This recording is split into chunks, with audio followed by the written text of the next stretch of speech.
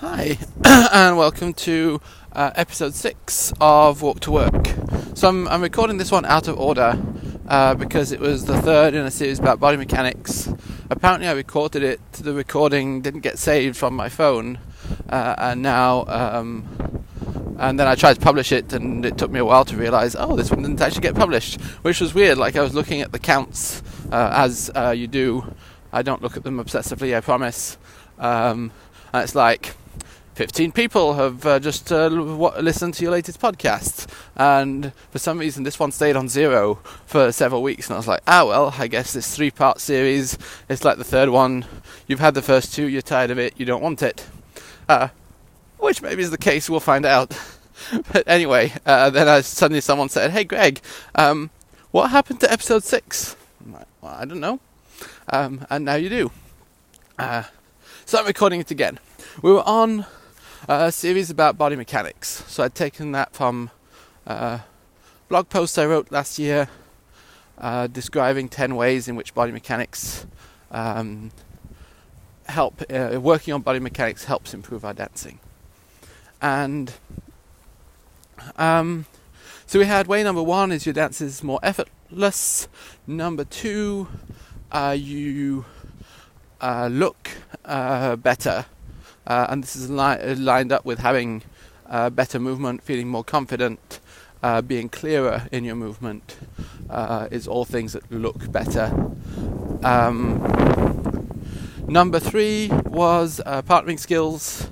Number 4 was your own proprioception, your sense of where you are in space. And that also goes with partnered proprioception. Number 5 is your ability to learn from other people. You have a better eye for watching and imitating because you can see what's going on, and you can also imitating sometimes the easy part, but then also kind of having a memory in their body, in your body, of what things are going on. Number 6 was having a vocabulary to talk about things. In purely body mechanics terms rather than dance specific and kind of controversial what is a swing out terms. And number 7 was posture, just having better posture. So number 8 is that even when you're not working on dancing, anytime you're working on body mechanics, you're working on dancing.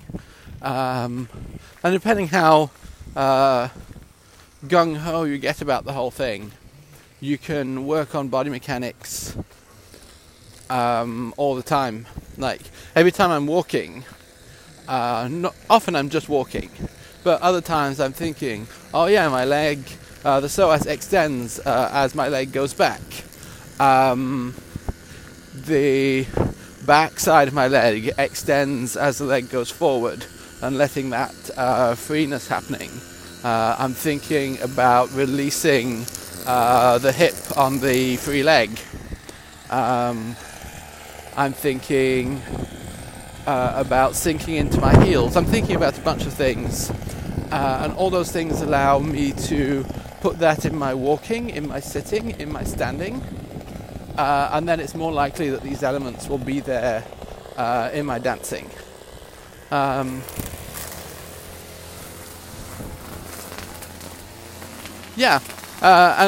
just as an example, one of the things I do most lunchtimes is go lie down in constructive rest. So I think I talk about that in one of the Alexander Technique episodes. If I haven't yet, I will in the future.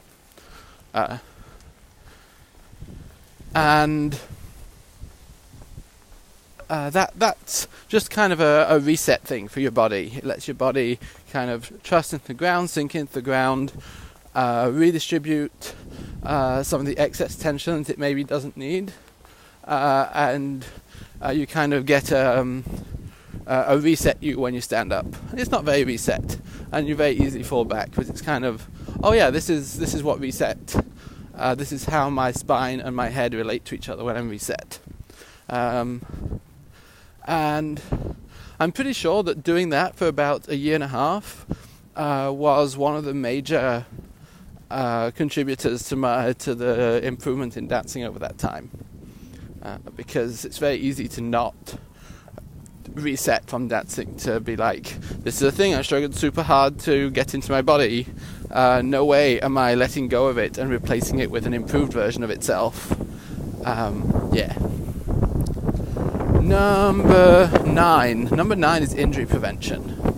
And so I want to be careful about this one because for one, I'm not qualified, and for two, if you have some kind of actual injury or if you have something that could precipitate you having an injury, you definitely want a medical professional, not someone to help you with body mechanics. Though the helping you with body mechanics should work, but yes.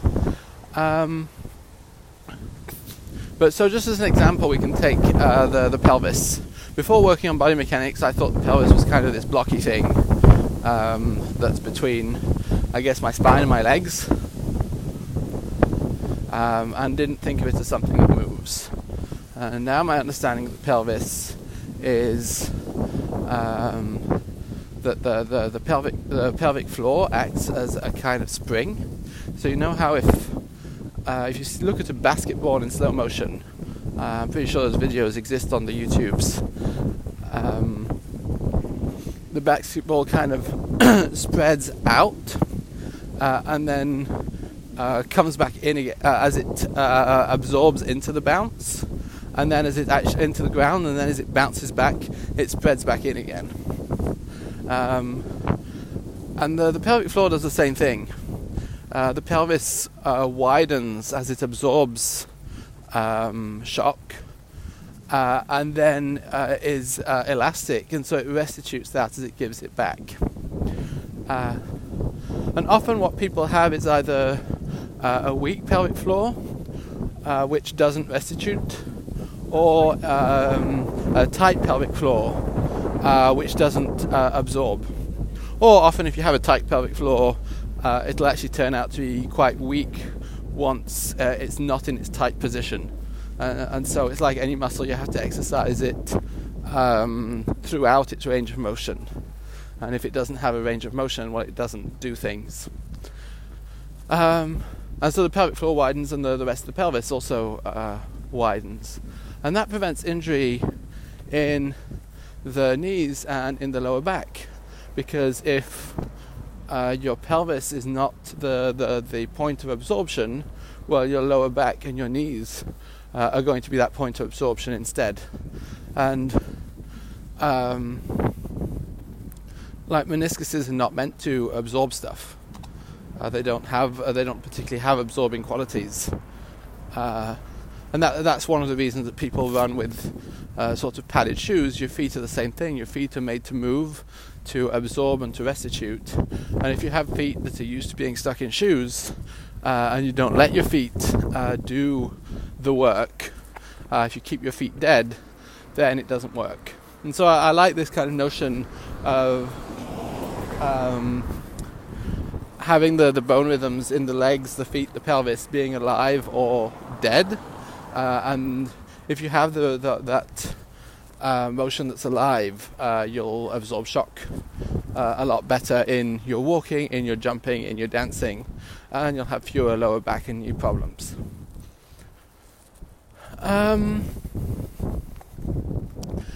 Number 10, yes, I like this one. I called it Bridging the Mind-Body Divide. So, thinking about body mechanics is a dangerous one, because it's really sure for you to think, I have a brain, and that's what I do the thinking with, and I have a body, and my body does not do the things that I want it to do 100% of the time. And so we really think of this body, this other thing that's a tool, that not only is a tool, but it's a tool that's not really serving us really well. But you can also think of the mind and the body as a unit, that images that you use in your mind affect your body, and the ways that you use your body affect your mind. And you can also kind of consider ways in which you can let yourself be, fully occupy your body. I like to use the phrase to inhabit our bodies. Like instead of kind of being outside of our bodies, we're living in them, which we are, like our whole lives. And another place that turns out is on an emotional level. A lot of our emotions are tied up with our bodies. I know certain of my emotions kind of get tied up in tight shoulders. Others tend to get tied up in tight hip sockets. Others get tied up in a tight diaphragm. Tight is not necessarily the right word, but when I'm working on my diaphragm or on my hips or on my shoulders, I'll often feel kind of a range of emotions. And my working assumption on that is kind of that otherwise they're stuck and unprocessed. And so it's also a way of processing emotions, which a large part of, I think, some theories of how you process emotions is just that you actually welcome them and don't shy away from them. And if you shy away from them, they sort of get stuck somewhere, and you just have to say, hey, yeah, I got you, I see you, I'm taking care of you, I'm letting you be with me, and then the emotion can be like, okay, I've done my job, I have protected you from whatever you needed protecting from, or I have given you the energy to do whatever you needed to do, and then it can go. And if you don't do that, it gets tied up somehow in our postural habits. Okay, so that was, 10 reasons. I took 10. I think I had an 11th in mind. The 11th was related to teaching dance, which isn't the same as doing dance, but like your eye for teaching and your eye for giving actionable feedback to people will increase through knowing more about body mechanics. So yes, number 1 was effortlessness, number 2 was looking good, number 3 was partnering, number 4 was proprioception of the self and of our partners, number 5 was learning from looking to others, which is like related a little bit to this teaching one. Number 6 was having a shared vocabulary, yes. Number 7 was posture. Number 8 was working on dance even when you're not dancing. Number 9 was injury prevention. And number 10, bridging the mind-body divide. And so at this point in time, seeing as I'm at episode 12 or something, I started talking a bit about Alexander technique. I'm also going to talk about Franklin method. Sometime I might learn about Feldenkrais and also yoga, Pilates, which are all ways of kind of meeting your body and increasingly inhabiting your body, and that's also a way of learning about body mechanics. So either more explicitly or more implicitly doing this thing of figuring out, how does my body work, how can I reset it to new neutrals. So a bunch of modalities, wherever you are, there'll be teachers of these modalities. I've been taking weekly Alexander technique classes for the past 3 months, and that's been tremendously helpful. Oh, I have one today. I need to not forget that appointment. And my last thing is, I was a thing about some months ago now, maybe even a year ago, and I was learning about body mechanics from someone, or learning about posture, or learning about injury prevention. It was something to do with how our bodies work and what our posture ought to be. And I felt like I know a lot about this stuff, and I'll be the first to admit that much of it isn't in my body. But I felt very self-judging. I was like, oh, there's all these things about the way that I'm using my body that are wrong. And that's a difficult path. And I think also a lot of people I've talked to about body mechanics are like, oh yeah, but my shoulders are all wrong, I definitely need that.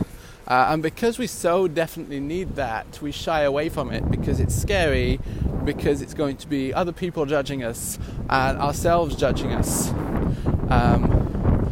And so you can go further on that, because then you're like, oh, you shouldn't do that, you should have self-love and self-acceptance, and then you don't manage to do that. And it's this never-ending spiral of this is the thing you should do. You should have good posture. Oh, I don't. You should love yourself in spite of your posture. Oh, I don't. You should love yourself in spite of your inability to love yourself. Something like that. It can get kind of deep and a little bit. And it's not a thing about shoulds. Body mechanics is about, to me, the work on body mechanics to improve dancing is about meeting your body where you're at, and getting to know it, and accepting it, and figuring out, oh, this is a thing this is a thing I have power over. This is a thing where I have agency, and that's what I want to give people. Is not the sense, oh, my shoulders are inevitably broken until the end of time, but you have a toolbox that you can use to work on those shoulders, and that's something I'm super excited to work with people on, and super excited to see people working on. And yeah, so if you want to know more, I'm giving body mechanics series for partner dancing in Edinburgh.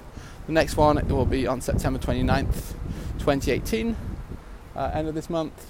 Oh yeah, I need to make the Facebook event for that. And so if you want to join, you're more than welcome. If you want to talk to me about it when you see me at an event, you're more than welcome.